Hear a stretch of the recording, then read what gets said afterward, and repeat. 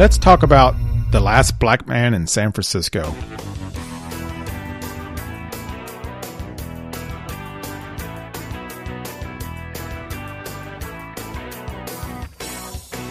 Welcome to the best movie of the year so far. I am John Ellis. We've had a big month of discussing movies in November. And as you've heard me say often on the show, as the year grows, the list grows, the movies get better. We discussed a lot of good movies in November. So thanks for taking that time to listen today. Those of you who know, I've been participating in a National Podcast Post Month, when other podcasters around the globe, for that matter, are posting podcasts every single day in November on various topics and various things. So go out there and look for that hashtag NADPODPOMO and support those other podcasters and learn some interesting stuff along the way. So like I said, I got great feedback on these daily episodes, and thanks for leaving 5-star reviews as well.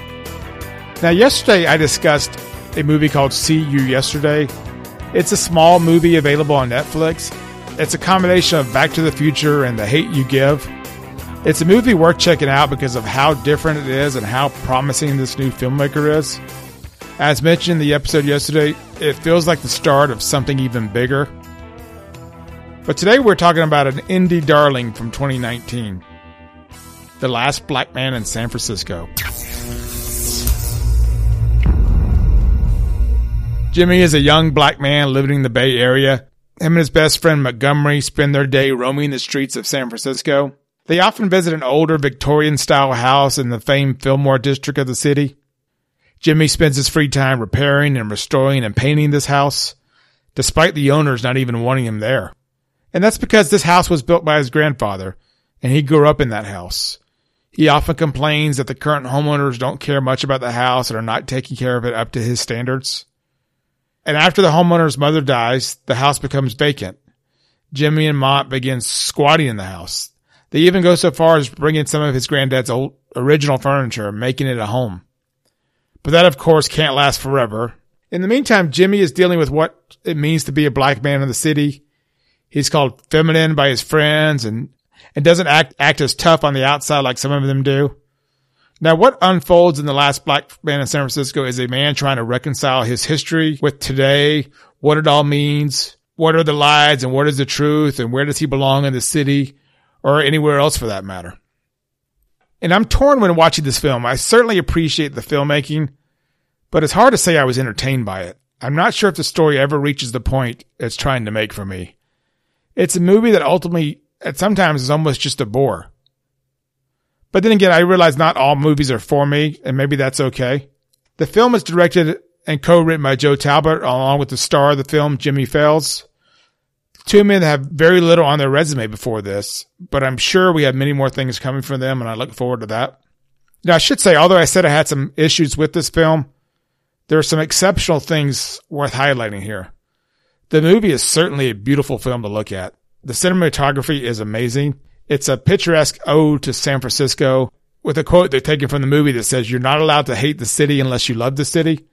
And that makes sense for whatever city you're from. And when you hear people talk about this movie, the first thing that always comes to mind is how beautiful the movie looks. And that's absolutely all true. But it's also not enough for me. It's also a story about gentrification, and that's at the root of the story, and that's where Jimmy is struggling to live his life.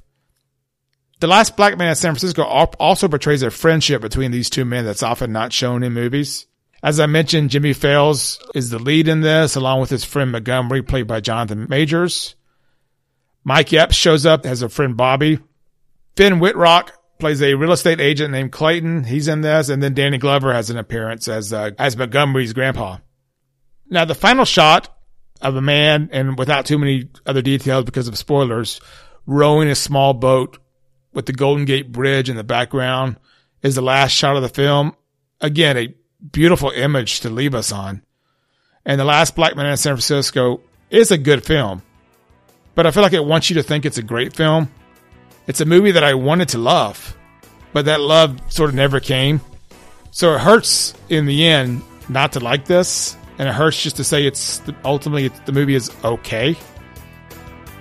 And it's a real case where sort of the parts of it are not as great as the sum, because separately there are lots of great pieces in this film, including stellar acting, The imagery and the pictures looks amazing. The direction is great. All stunning work from all these parts.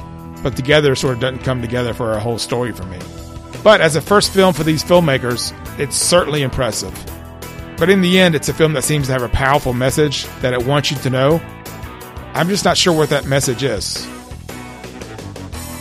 So there we go. It's been fun having these episodes. There's still a lot more to do and a lot more movies to talk about this year. As always, you can find this episode and all the other ones on all the major channels. Join the discussion online. Let's talk about more movies. You can find me on lsimovies.com and always on Twitter at lsimovies. Until we talk next time, I'll see you in the theater.